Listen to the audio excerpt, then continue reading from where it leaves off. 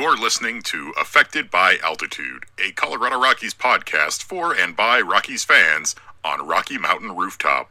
Thank you for joining us as we discuss all things baseball and Colorado Rockies. Hello, everybody. Welcome to another edition of Affected by Altitude, the Colorado Rockies podcast from Rocky Mountain Rooftop, an affiliate of the Fans First Sports Network. I'm your host, Skylar Timmons, and once again, calling in a pinch hitter as Evan was unavailable, bringing back our good friend of the show, Paul Holden of the Locked On Rockies podcast. Paul, thanks for joining us from the Pacific Northwest.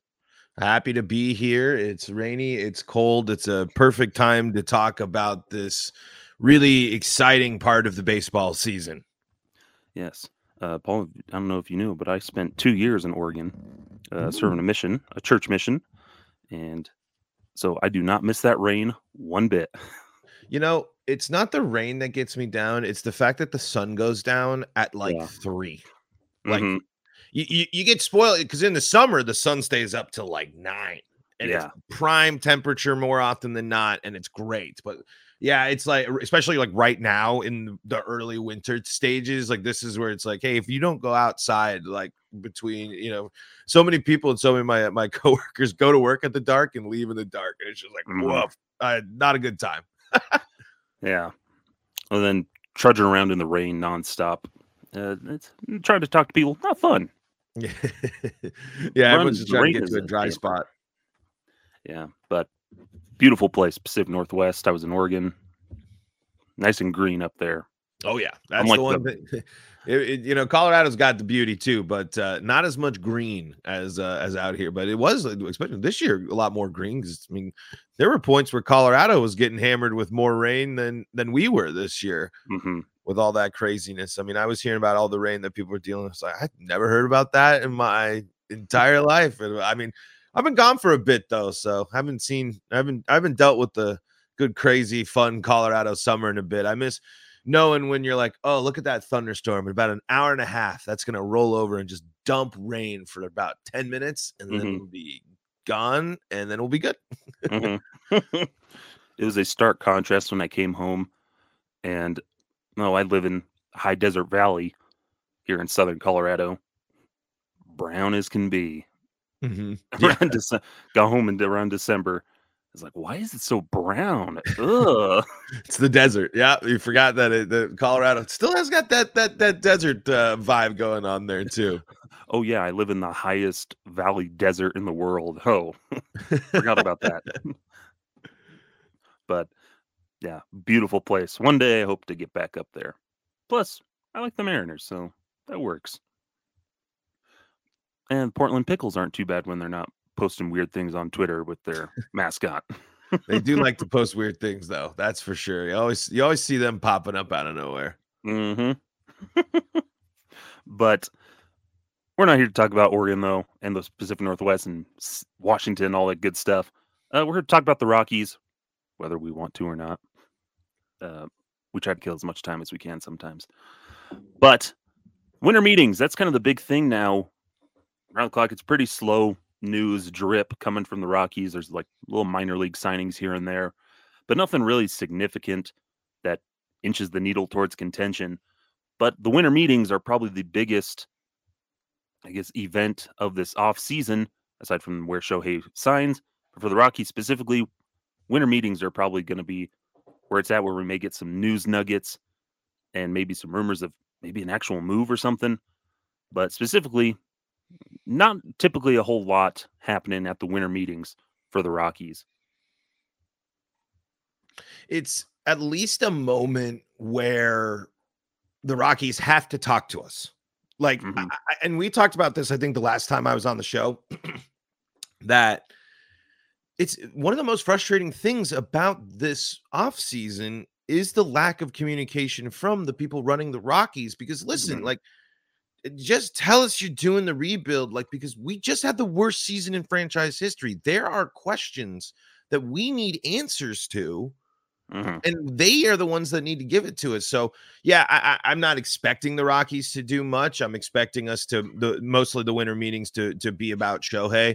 I bet you that White Sox pitcher, I bet you he gets traded at during the meetings there. It sounds like Bieber and who's that from? Had someone from? Wasn't Tampa shopping a pitcher too? I'm surprised. Tyler Glasnow is on the block. Emmanuel Clase might be on the block. I can't believe they're shopping Rosarena too. I mean, that's a sign that they're I mean, if they actually are trading all those pieces, the Rays are doing one of their things where they're just doing, okay, thanks. We gave it a shot. We're gonna retool it and re-go with the next crop of people. Which with the next cheap product. I personally think that they're getting in their own way by doing that. Granted, they're dealing with the fact that they lost one of their best players in one of the craziest and worst storylines of the season last year. But even with those names, it's just unfortunate to say it's like the Rockies can't get any of these guys. I mean, there's just, unless they are already ready to, if the Rockies make a big move, I think I know what it would be. Brendan Rodgers would get traded because like Thomas Harding keeps bringing it up.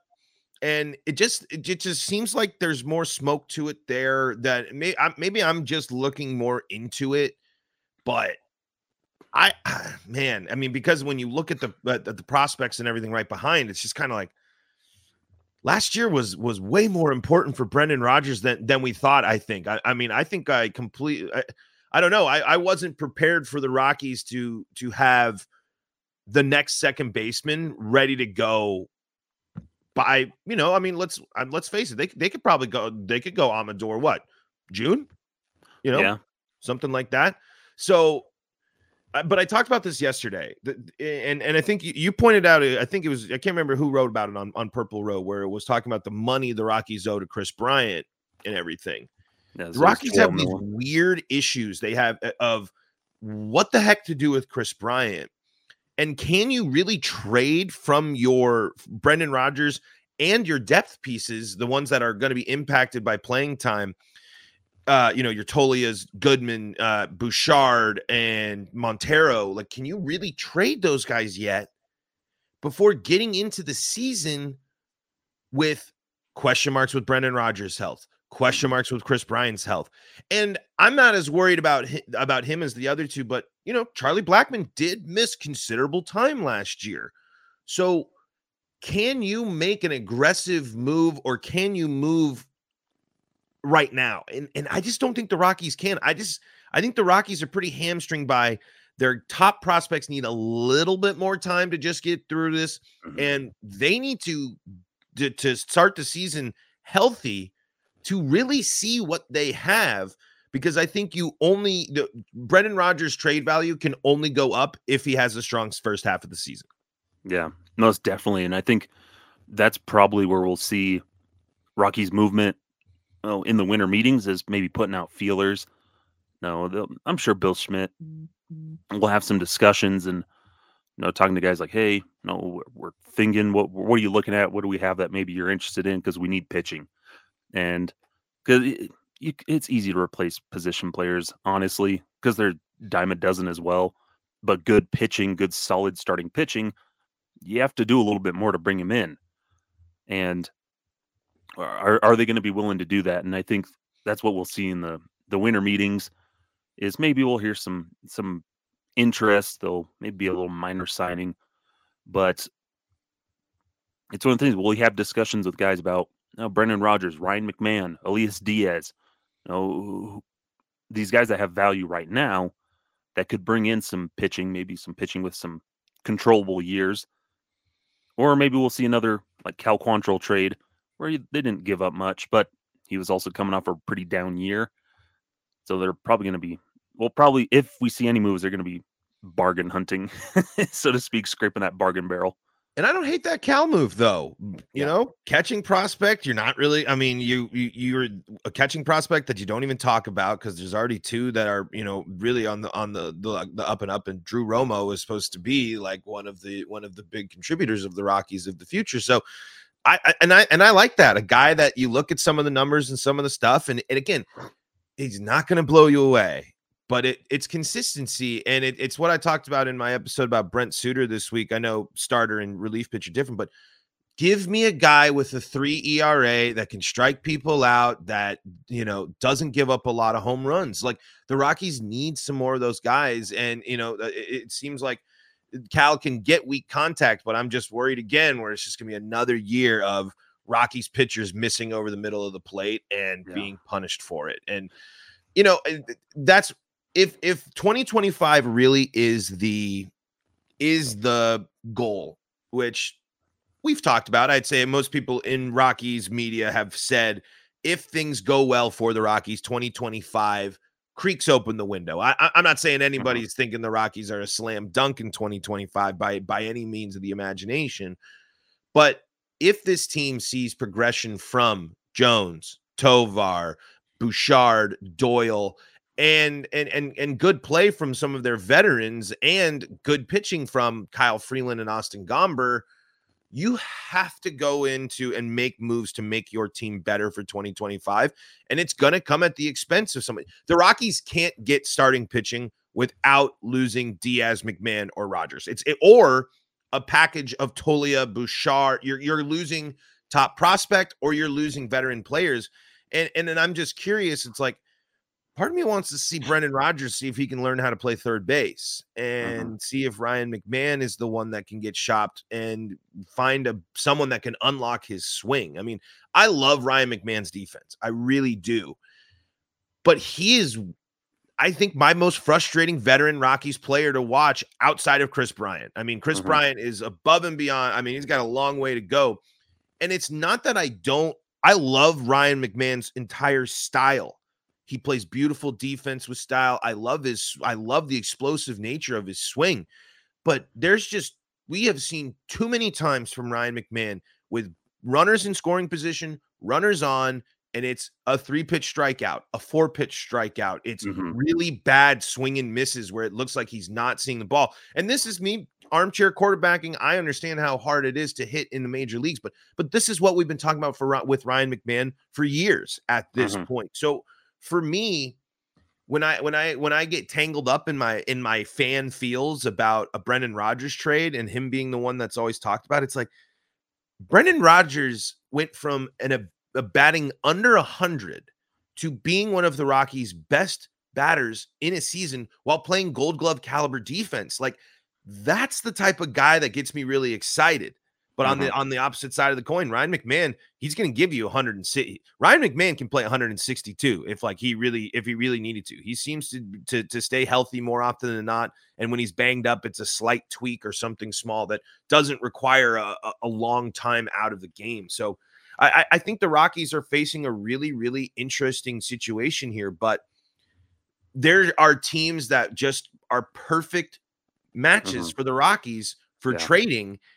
And it's going to come down to how much do you want to believe in the veterans that you show your loyalty to, or are you going to turn it over fully to the young guys? And in 2024, we see an infield that is Tovar, Amador, Montero, and maybe McMahon, because you're ready to make that move. I just there's a lot of tough spots here for the Rockies when it comes to making a trade, because this is, while the Rockies don't deal with attendance issues or other, weird issues that other teams have to deal with, they have to deal with no pitcher ever wanting to come here. And that's a hurdle that they have to start overcoming, especially if they want to get back to contention. And to set that up, you're going to have to make a tough call here this year.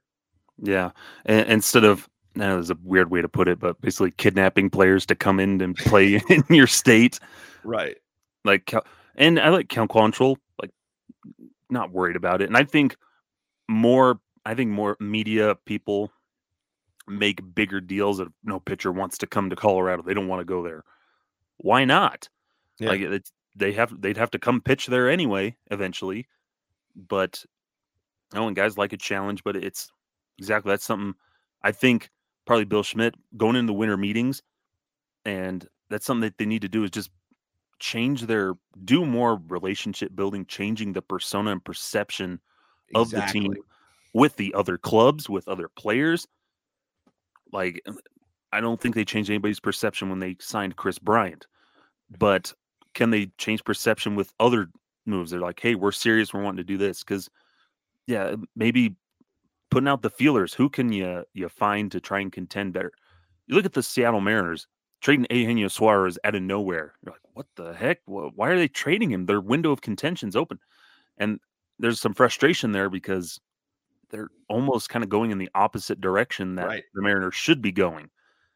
No, you should be adding to your team. But if it's part of a bigger plan of, we just don't want Suarez striking out so much. It's just not working for us. We want to change approach, which is good.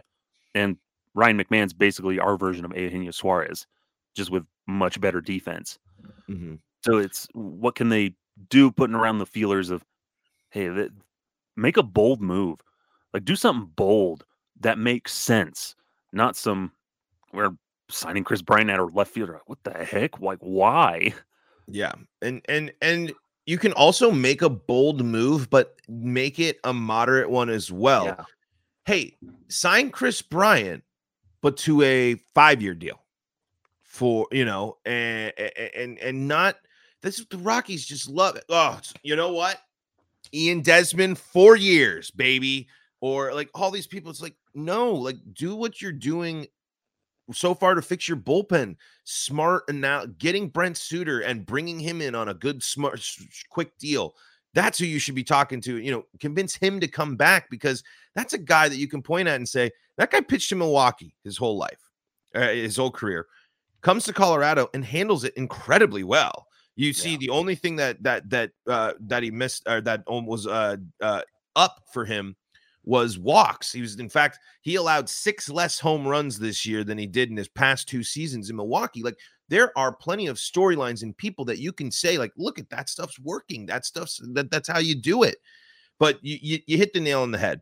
The Rockies, the perception about the Rockies, especially within the organization, can't continue to be, what are they doing? What are they doing? Who are they? What is their plan? What are they thinking? Blah, blah, blah. You have to start building it up from there. And if you got to trade away some of these last veteran players, if they trade McMahon, Diaz, and Rogers, say they trade all of them for, and they go completely youth movement and see what they can get back, that will be the biggest tonal shift the Rockies have ever had. And maybe outside of the Nolan Arenado trade, I would say that would be a moment where the Rockies organization is completely changing as a group, and they are seeing something differently, and they are moving on to a completely new era of I was about to say Mario baseball, of Rockies baseball. But because like the name we haven't brought up in trades, because I don't think they'll be able to get one done. The Rockies can't trade Chris Bryant. I don't think anyone takes on that unless the Yankees really like what they see. Unless hey, you know what? Send him to the Dodgers. I don't care. Like, he can go play, if say Freddie Freeman gets hurt or something like that, or Freddie Freeman signed a massive deal with them, didn't he? Yeah, more or less. It was like 6 years. Yeah. So I was like, well, maybe, they might lose Freddie in free agency or whatever, but like, I don't know. It's like, that one's tough, man. The Chris Bryant deal. And again, he's got more than half his contract to turn it around. Sure. But that's going to be the long-standing looming cloud of classic Rockies over this era of the Chris Bryant era of Mario Rockies baseball. I was doing Mario baseball stuff before we were recording, so I got it on the brain. But it will always be like the talking point. Yeah. Do you think by when all is said and done, the Chris Bryant deal will be viewed in this? Basically, this is the position player version of the Mike Hampton deal. I think the Chris Bryant deal and the player himself has potential for this not to be the worst contract in Rockies history. I firmly believe, and this is no slight to the person, because he was a very good person. The Ian Desmond deal and the Daniel Murphy deals, and that's how the Rockies handling first base when they literally could have had so many better options, and same with catcher. Like, I think that's a bigger deal than the Chris Bryant deal, because to be totally honest, if we had healthy Chris Bryant the Rockies don't lose 100 games last year. If the Rockies actually had Chris Bryant for both of these seasons, they don't make the playoffs, but they're better and they're a deeper team in the lineup. I don't think Daniel Murphy or Ian Desmond did very much contributing to the Rockies at all in a crucial and critical situation. Yeah. And I think the Chris Bryant namesake does have value. And while I'm down on Chris Bryant, even with the power, if he can hit things in the gap in Coors Field for the rest of his time, and he can slap effective singles and such on the road, and if he can be this year's version of Russell Wilson, you know what I'm saying? It's not the player, it's not flashy, but he's contributing. He's helping the lineup. He's helping the Rockies, and he's playing a different role. I think that's going to be a better value. I think Chris Bryant's contract still has the potential to provide value, because like I am not going to give up on the fact that the guy is a World Series champion and an MVP. Like that stuff. I do get in the homer stuff of that stuff matters. And like, while it's a bummer last year, I think having Charlie Blackmon and Chris Bryant as your veteran leaders in that clubhouse for those guys last year was a reason why we saw Nolan Jones succeed, Brenton Doyle succeed, and why I really hope that we'll see Montero succeed as someone who's going to get a lot of time working with Chris Bryant, because again, the guy's a champion and he's an MVP. I mean, those are the two mountaintops of mountaintops in baseball, are they not? Mm-hmm. Then add in he's Rookie of the Year, all that stuff, and I think that'll be the big thing, is stop treating him like he's the savior of our team. Same with Russell Wilson. I love that comparison. Yeah, you're paying him a ton of money.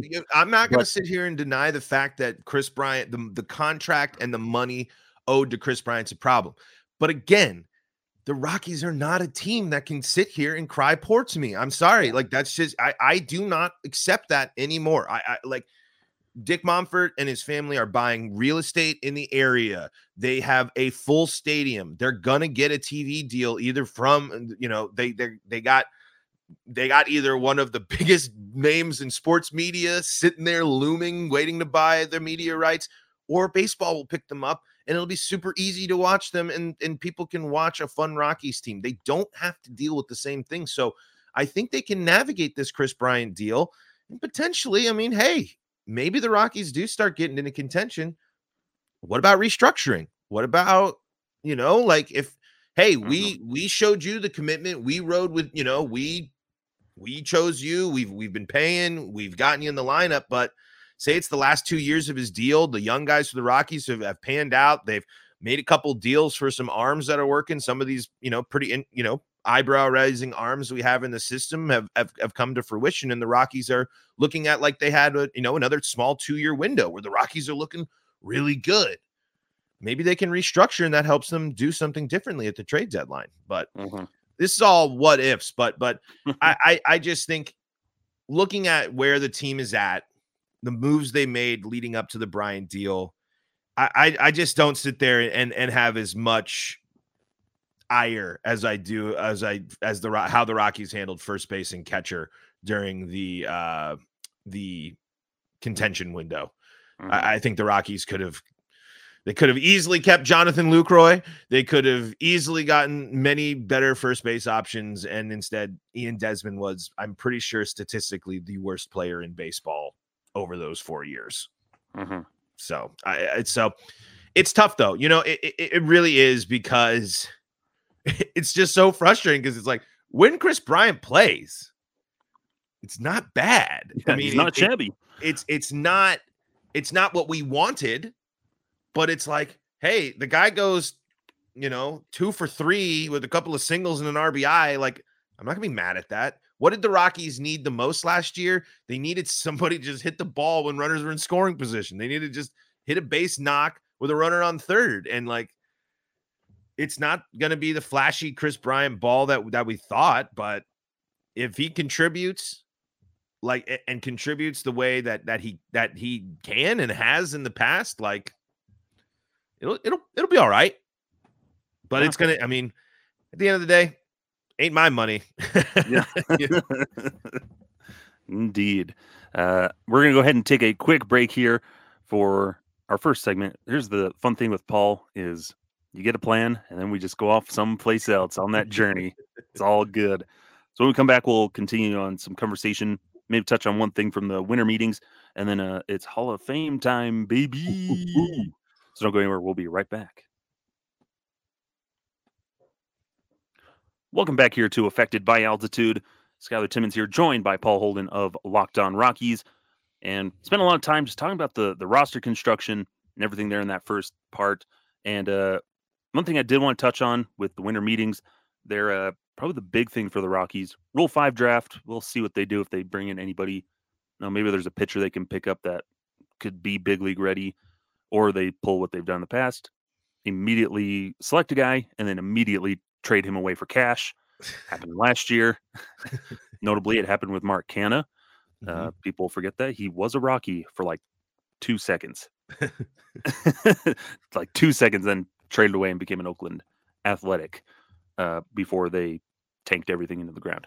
But the draft lottery, I think, is the big one. A lot of Rockies fans will keep an eye on this year because, unfortunately, with 103 losses, Rockies had one of the worst records in baseball, and they're in the top 3 of top odds to earn that number 1 pick. I think it's like an 18.6% odds or whatever to win that number 1 pick. But at least a little bit exciting, at least a silver lining to all those losses. Like, it could be worthwhile to get a number 1 pick, which then hopefully the Rockies can utilize effectively to bring in a franchise-changing type of player.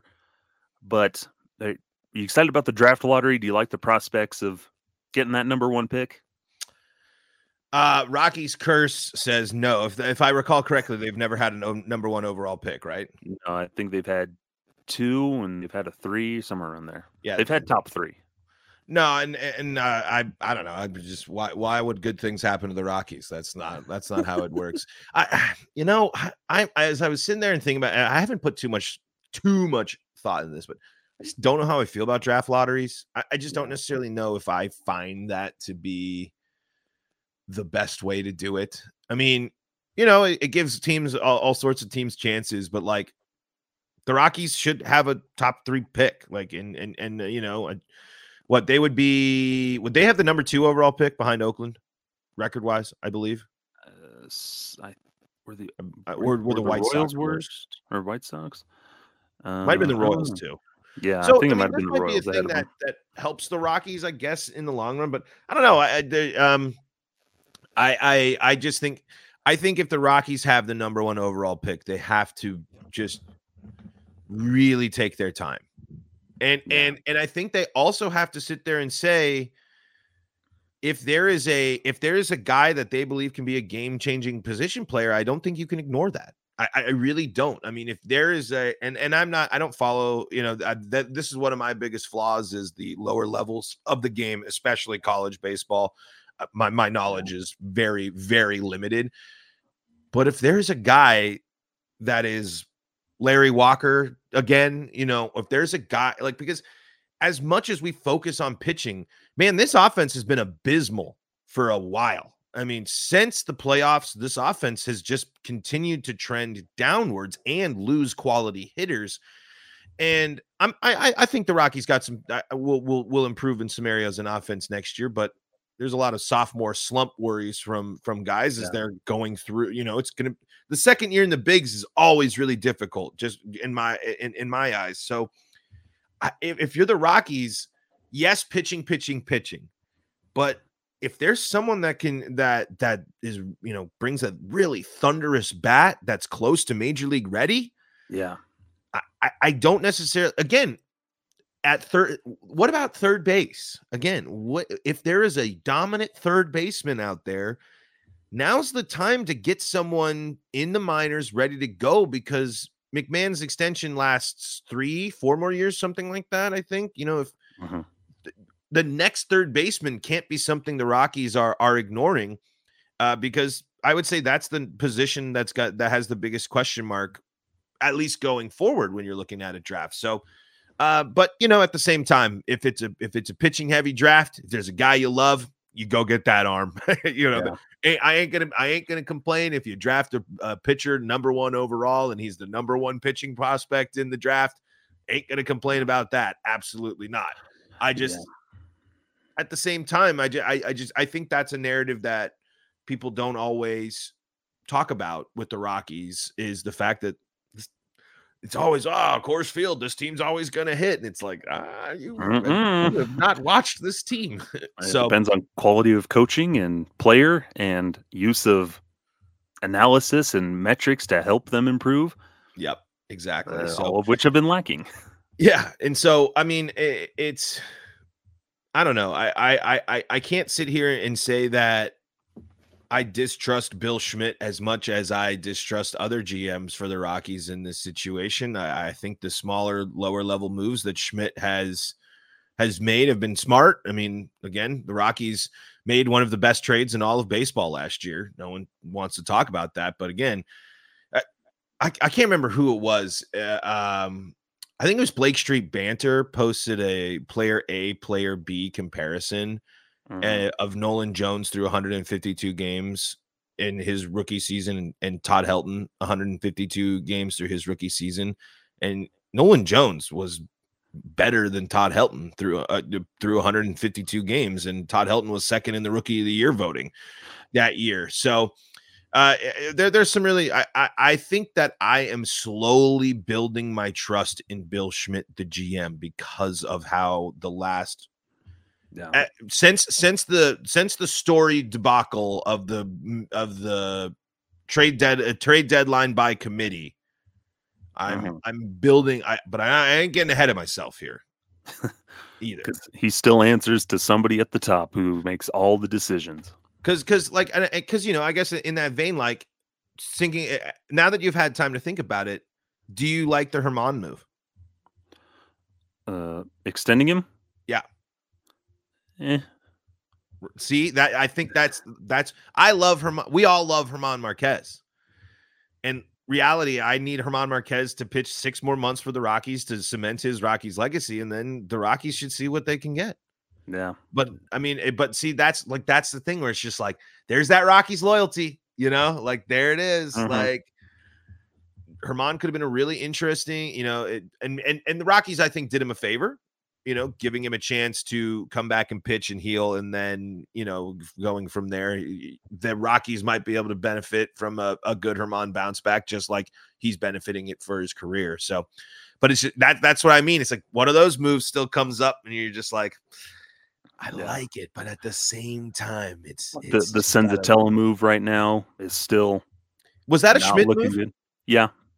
See, right after that interim season, all right, you're the GM. He immediately went out. Okay, I'm going to extend CJ Crone and Elias Diaz and Antonio Senzatella, not Kyle Freeland quite yet, but all in that same. Freeland was before. Freeland might have been. Oh, that was right. Schmidt was the one that re-signed all of the. Yeah, did all these extensions. He did them. Gotcha. So I have that mixed up a little bit, but I don't really, those moves at the time I don't hate, but the Senza move, I just don't. I think we should have saw again, a guy seems very nice and a really bad stretch of luck for him in his last bit, but I think Senza should have been the pitcher you're looking at and saying, especially when we can live without you.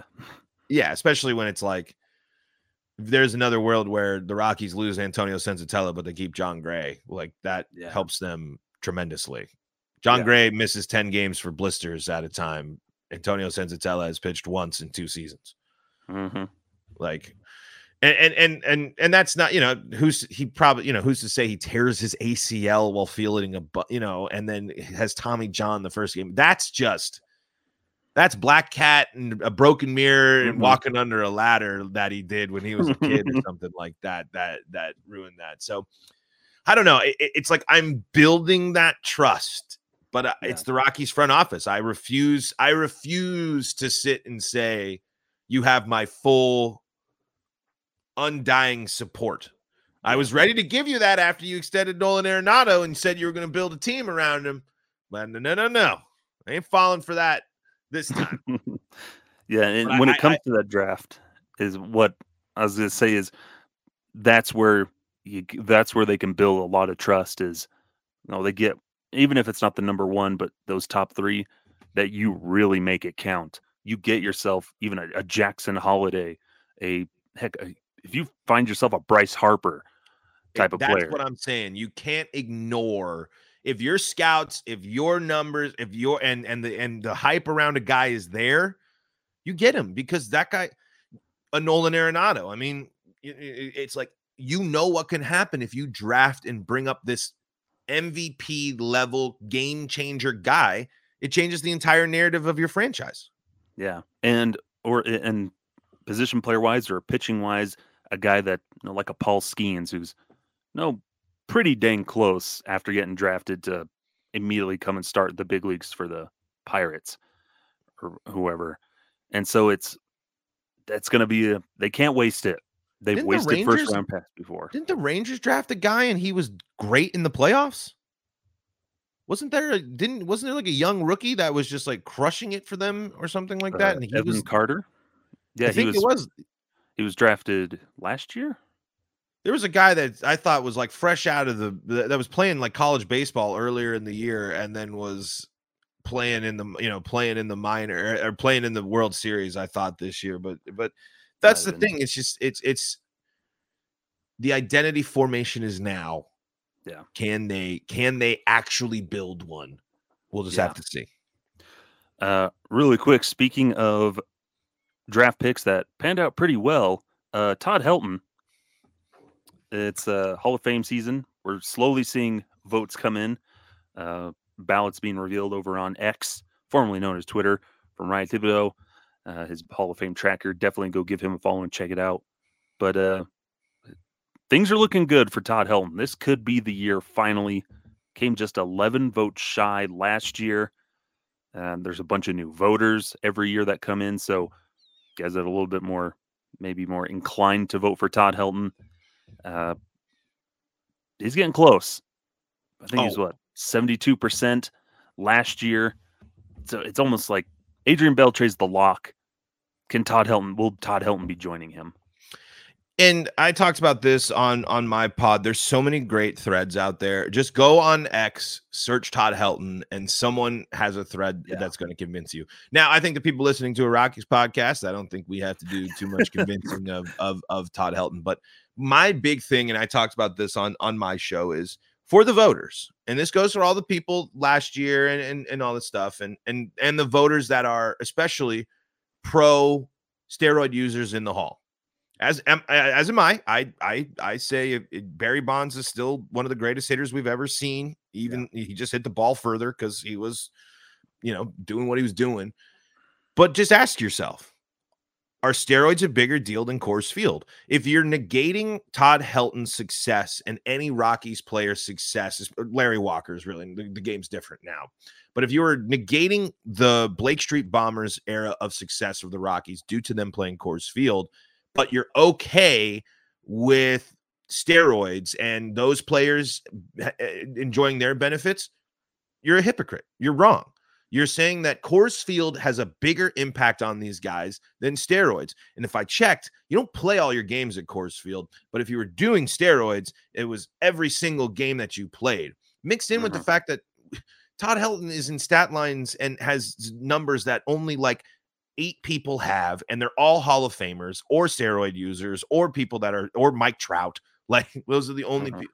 So on top of all of that, I'm a guy that says this guy chose to play 17 seasons with the Rockies. Like that is also something that I think should be a factor when you're thinking about it. The Rockies are a dumpster fire. They're a joke. You like to laugh at them. I get it. But this guy exemplified greatness while being a Rocky. Not all the time. I know Todd Helton has problems off the field. Like we know that, but like this is a guy that was a role model for generations of Colorado baseballers. I mean, who didn't wear 17 on your teams growing up? At least one person wore 17. It was because of Todd Helton or 33. These guys were big names mixed in with the fact that Todd Helton is one of the greatest first basemen to ever step on the field. He was one of the best defenders. He might be the best doubles hitter of all time. There's the homer really coming out of me. But like, you know what the Rockies are missing? They are missing the Todd Helton at bat.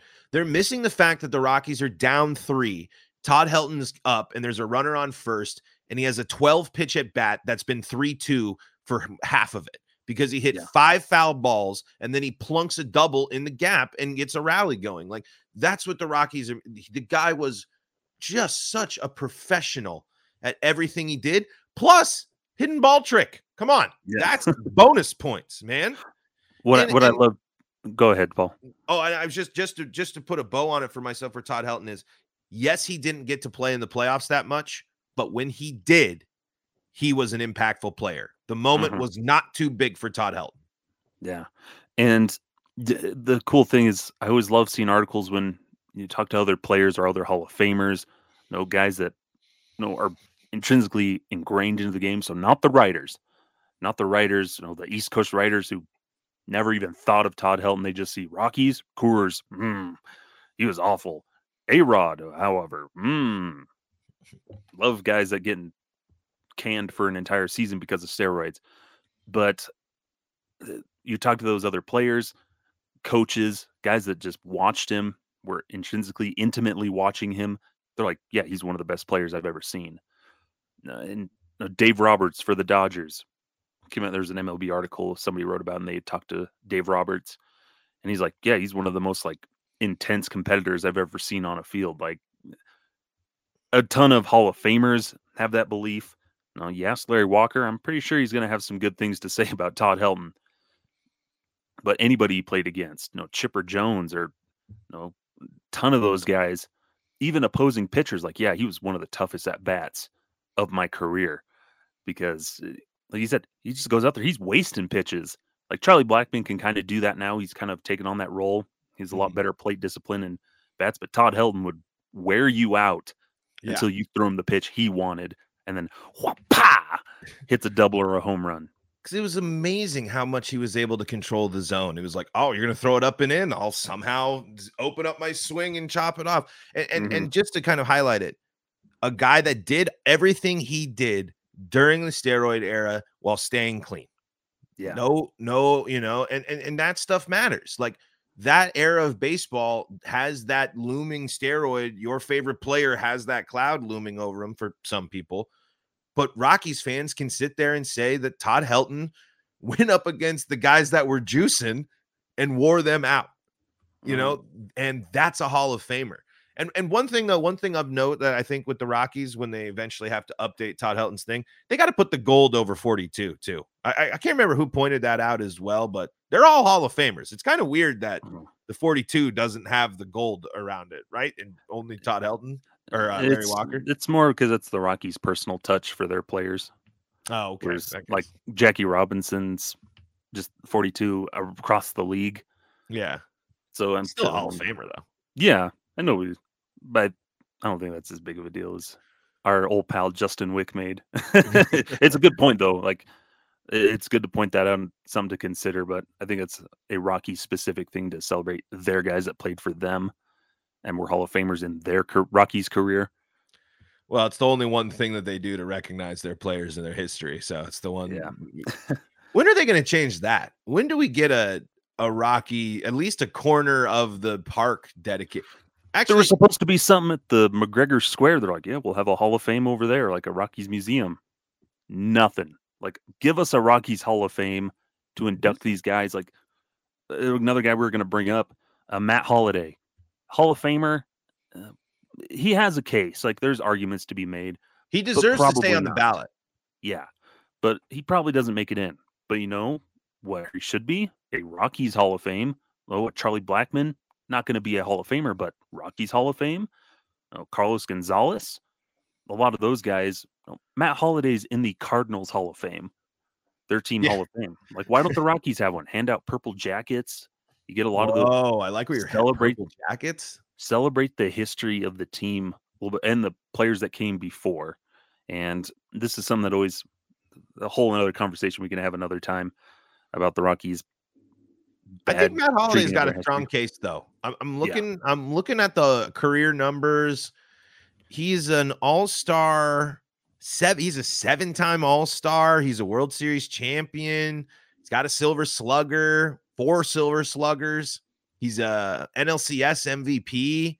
Does have a batting title. I mean, MVP runner-up. 44.5 career WAR, 316 home runs, 299 batting average, drove in 1,220, stole 108 bases, an OBP of 379, slugging 510, an OPS of 889. I guess when it stretches out, it starts thinning, but there's a case there. He's someone that deserves to continue the conversation where it's like, Charlie Blackmon, I feel like might be one of those people that gets on the ballot once and that's about it. Yeah, it's the people that are voting for Chase Utley or Jimmy Rollins. Like, yeah, they had good careers, but it's also kind of in the same era. They're in the same kind of realm as Matt Holliday in terms of production. He was just wasn't very good on defense. If he had just been a DH his whole career or been like a first baseman or something, perfect. Mm-hmm. Fine living, he'd probably but just consistent, led some Cardinals teams. He deserves a little bit more consideration. Yeah, and those all-stars were spread out a little bit too. We had 3 straight all-stars with the Rockies from 06 to 08 and doesn't make it in 09, but then does 3 in a row and then is able to make another one in 2015. So he basically was an all-star from 06 to 2012. Almost 6. He was an all-star 5 of those 6 seasons there. And then goes on to get one more. And I know all-star is something, especially when you're a Cardinal and you get a little bit of more influence from other people. But the numbers don't lie. And certainly was someone that still had pop in his bat.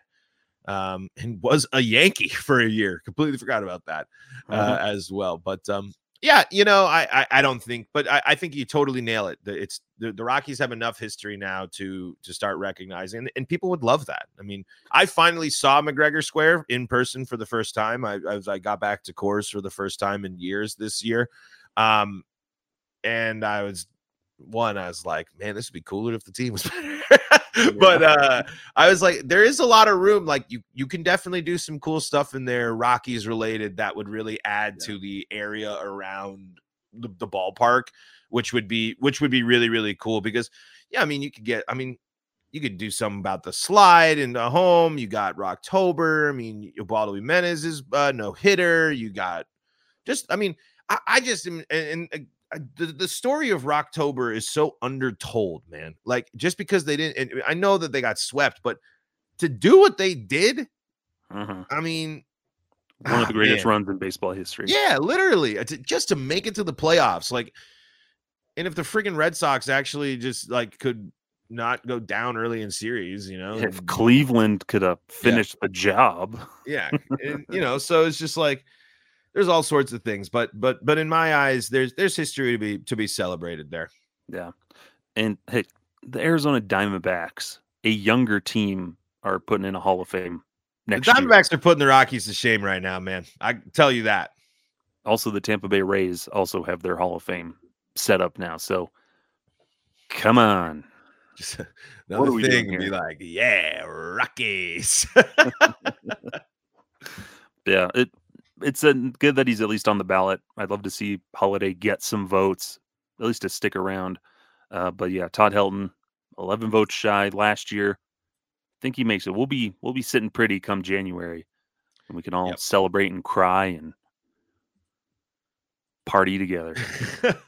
I mean, it'll feel good.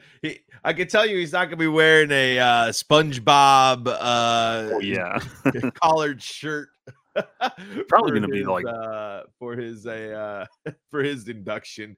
Yeah, a pretty big drastic difference in personality between the Rockies' 2 first inductees to the Hall of Fame. Yeah, like you got just wackadoodle Canadian Larry Walker, and then just dry wit Todd Helton is just kind of dry.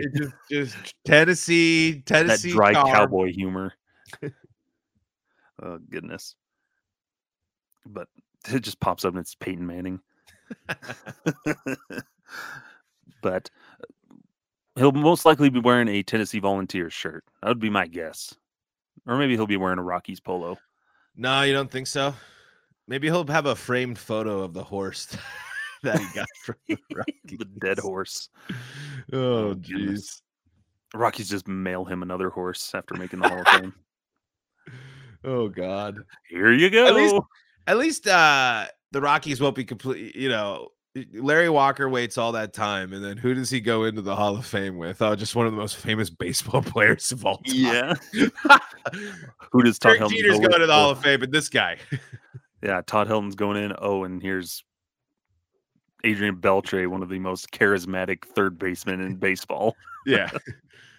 Yeah, he's going to have a whole bunch more to say. And Todd's like, thank you. Appreciate my family, Rockies organization. Baseball's fun. I love playing in Coors Field, yeah. But we'll go ahead and take one last quick break here, and then we'll come back. We'll play just a little bit of start bench cut. I've got a couple of little scenarios here to try out, so don't go anywhere. We'll be right back here for the conclusion of Affected by Altitude. Welcome back here on Affected by Altitude. Final segment here, the exciting conclusion. Bum, bum. Bum, bum, ba-dum, bum.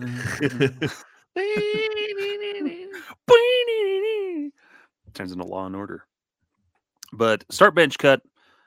Folks that never heard of this, get a scenario. There's like 3 guys, and you have to choose to start one, bench one, and cut one. I'm sure there are other versions of this game that people have played dealing with certain people and relationships, but we're doing this baseball style. So a couple of little scenarios here for you, Paul, of players. I just kind of tried to spearhead some ones. Some of these might have been a little tougher or more random, but here's 3 second basemen that I had found for the Rockies: Marco Scutaro, Mark Ellis, and Harold Castro. Woof. Wow.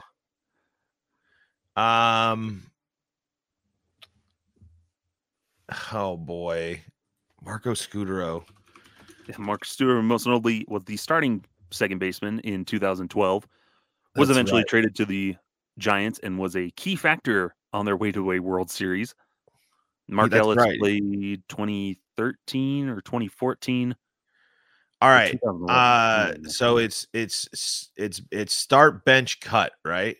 Yes. I think I'm going to start Scutaro. I'm going to bench Ellis. I'm going to cut Harold Castro. Hitting Harold. Yeah.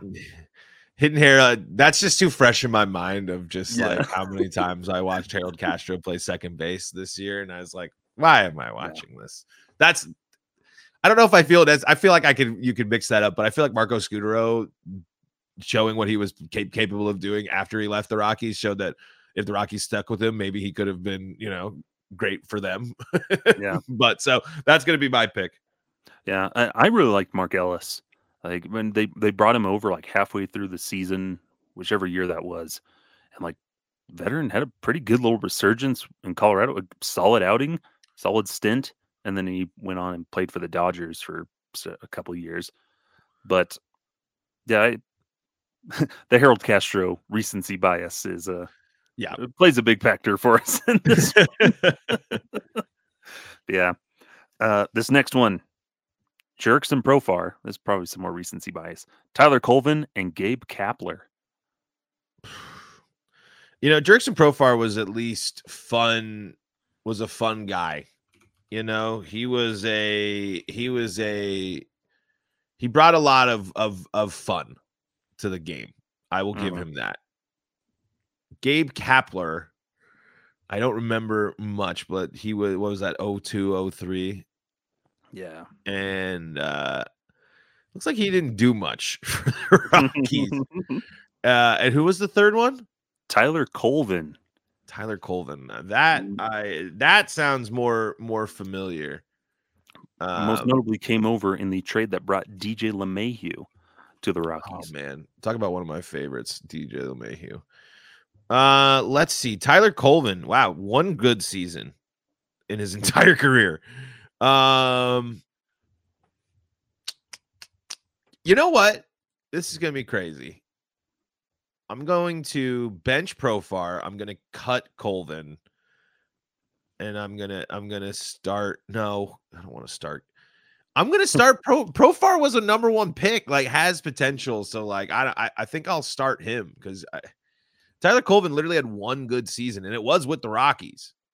Added 290, pretty good lines, 18 home runs that year at 122 hits, drove in 72. It was the best season of his career, but it was a pretty big fall off after that. And it doesn't look like he didn't even stay in the league that much longer. No, but woof, was Jerickson Profar bad last year? Oh my goodness. He was not good. He's got the, yeah, I think I'm sticking with that. I'm sticking with that. I think for me, I'll cut Gabe Kapler because, yeah, like you said, he didn't do much. Yeah. I'll start Colvin because I know Colvin was at least a little bit better fielder than Profar in the outfield, but Profar will head on the bench for me. Profar is a good clubhouse guy. Yeah, I'm sure. Plus, Tyler Colvin survived a broken bat to his neck. Oh, you ever hear that story? Oh my God! When he was with the Cubs on third base, and then pierced him in the neck. Talk about random, man. Yeah, but yeah, that 2012 season like turned out, and then like everything else for a lot of people, it just bottomed out after that. But hey, he had 1 good year, and that works. This next one tried to make him a little bit tougher. Ubaldo Jimenez, John Gray, German Marquez. Wow, this one's actually really hard. Whew. Dude, Ubaldo was so good. I mean, he was like the first Rockies pitcher, I think, that people you were like, wow, that guy. I love German Marquez, man. And John Gray. I love all these guys. Wow, this one's a tough one.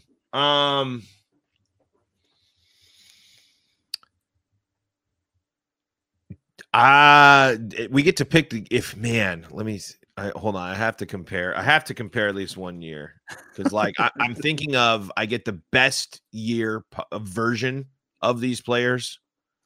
Like I get 2021 German, 2010 Ubaldo, and I get 2010 Ubaldo, and I'm trying to I'm looking at the numbers to see who I think I know, like deep down, I think I know who I'm gonna go with. Ubaldo pitched 221 innings and he had a 700 winning percentage that year. Good grief. Yeah, I think I'm starting Ubaldo. I'm benching German and I'm cutting John Gray. I think, yeah, unfortunately. Because I think peak German is better than peak John Gray. But as we're seeing, maybe going forward, like John Gray might have the longevity. Yeah. But if I'm getting the best versions of them, I think I'm starting Ubaldo, I'm benching German, and I'm cutting John Gray, as much as it breaks my heart. Yeah, I think I'd agree with that. Just Ubaldo is just so dominant because he was that fireballer, whereas German can be the fireballer, but it's a little bit more refined. But strikeouts, I think, are a big thing. Just getting people out, which John Gray can do. He gets the solid strikeout numbers. But I lured you in with the easy ones, and then I punch him. Yeah.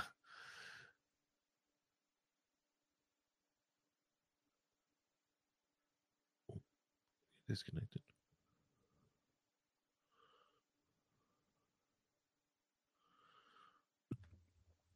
Oh, there it is. There you are. I went black, but I could still hear you. Oh, okay. That's why I didn't want to say things. I was like, I think we might still be live, so I don't know. But we'll edit it out. Yeah, post. But Nolan Arenado, Troy Tulowitzki, Carlos Gonzalez. Oh, this one's not fair at all. Get out of here. Oh, boy. Well, start Nolan. I think Nolan is the objectively best player of those three. And given what I know about the history of how things panned out, oh my God, this sucks. But I think I know. I'm benching Cargo and I'm cutting Tulo. Like, it's unfortunate, but like if you think about it now, like in Rockies lore, like Tulo's a legend to Rockies fans, but like Cargo played for a while and was and was definitely the face of was a key vet there for a bit in the post Tulo era, and Nolan I think is going to go down. I mean, Nolan is the best Rockies player ever, potentially outside of Larry Walker and maybe Todd Helton. So I think Nolan's going to put up pretty better numbers, and then you consider the defense and everything. So yeah, man, that one, geez, 2 back-to-back gut punches there. But I think that's where I would go, just because if the Rocky, the Arenado, like Trevor Story, I think there's an argument to be made that Trevor Story might have a pretty similar legacy to Troy Tulowitzki. Yeah, which is unfortunate. Yeah. And don't get me wrong, I'm a Tulo, all timer for sure. Kind of surprised that number 2 isn't retired in a way, but maybe that'll come later. I guess he wasn't that great with the injuries, but like that would be, if you're going baseball stuff, if I'm going a lot, it's like I can't trust Tulo to stay healthy where I can trust Arenado and Cargo to stay healthy enough. But man, would Tulo have loved to be a DH? Yeah, or just to not have legs made of glass. Yeah, so to speak. Okay, one last one here. Toadsworth, Blue Noki, and Goomba. Oh, this is easy. Okay, so definitely starting Toadsworth and benching. Goomba is potentially the worst player in the game. I mean, or one of them. Baby Luigi is up there too. But Toadsworth can pitch. Toadsworth he's a tricky bat, but he can put it over the wall. And Blue Noki's got great defense, an elite defender. So, you can Noki, who Blue Noki is Garrett Hampson, like to the T. Like you're not blown away, but you're like, pretty fast, like track a ball down, like we'll flash a little bit for you. Ultimate utility player. Goomba, get him out of here. You don't need Goomba. You don't need Dude doesn't even have arms. Yeah. Don't know how he's holding the thing. How does he throw a ball? Yeah, exactly. It doesn't make any sense. So, but I'm glad you finished on an easy one for me. There you go. I just tried to pick the most random, like that was a random group of characters. I will give you props for that. Toadsworth.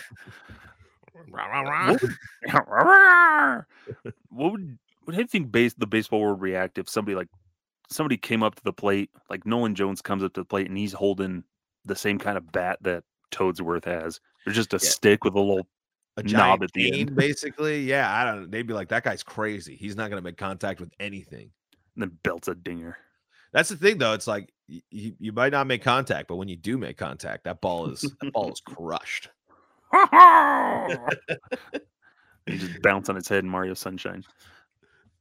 Oh man. That was my running joke with me and my brothers, is we'd always say Toadsworth. I think that's the only one that they have like a voice actor for is that game. Yeah. It's the weird old man noises. And yet he gets snubbed from the Mario movie and they put some other random toad with old man voice. Don't worry, Toadsworth will make it. They're the sequels are coming because they're just going to make a bajillion of them now. It'll be like the search for Spock, but instead they're looking for Toadsworth. Right. And on that note, that'll be this edition of Affected by Altitude. And we always appreciate you tuning in with us and appreciate Paul joining us. Always a pleasure to have you. Always happy to be here. Hey, check out Locked On Rockies if you need more Rockies coverage. I don't do any writing, but these guys handle all the writing over here, so I don't have to worry about it because I get to read their writing. Talking Rockies baseball, Locked On Rockies YouTube channel. Help us out if you need more Rockies talk, and you're going to see Skylar on that channel real soon. Indeed. I may even be wearing the same shirt. Whoa! You can find us, follow us at Rocky MTN Rooftop over on Twitter. You can also find me at sideline_crowd. Find me writing articles over at purpleroad.com, as well as fansfirstsports.com. Just trying to do as much writing as I can. Good stuff. And also, be sure to check out any new episodes of Every Rocky Ever. Always fun. Well, may have to get you on one of those episodes too. Come talk one of your favorite Rockies with me.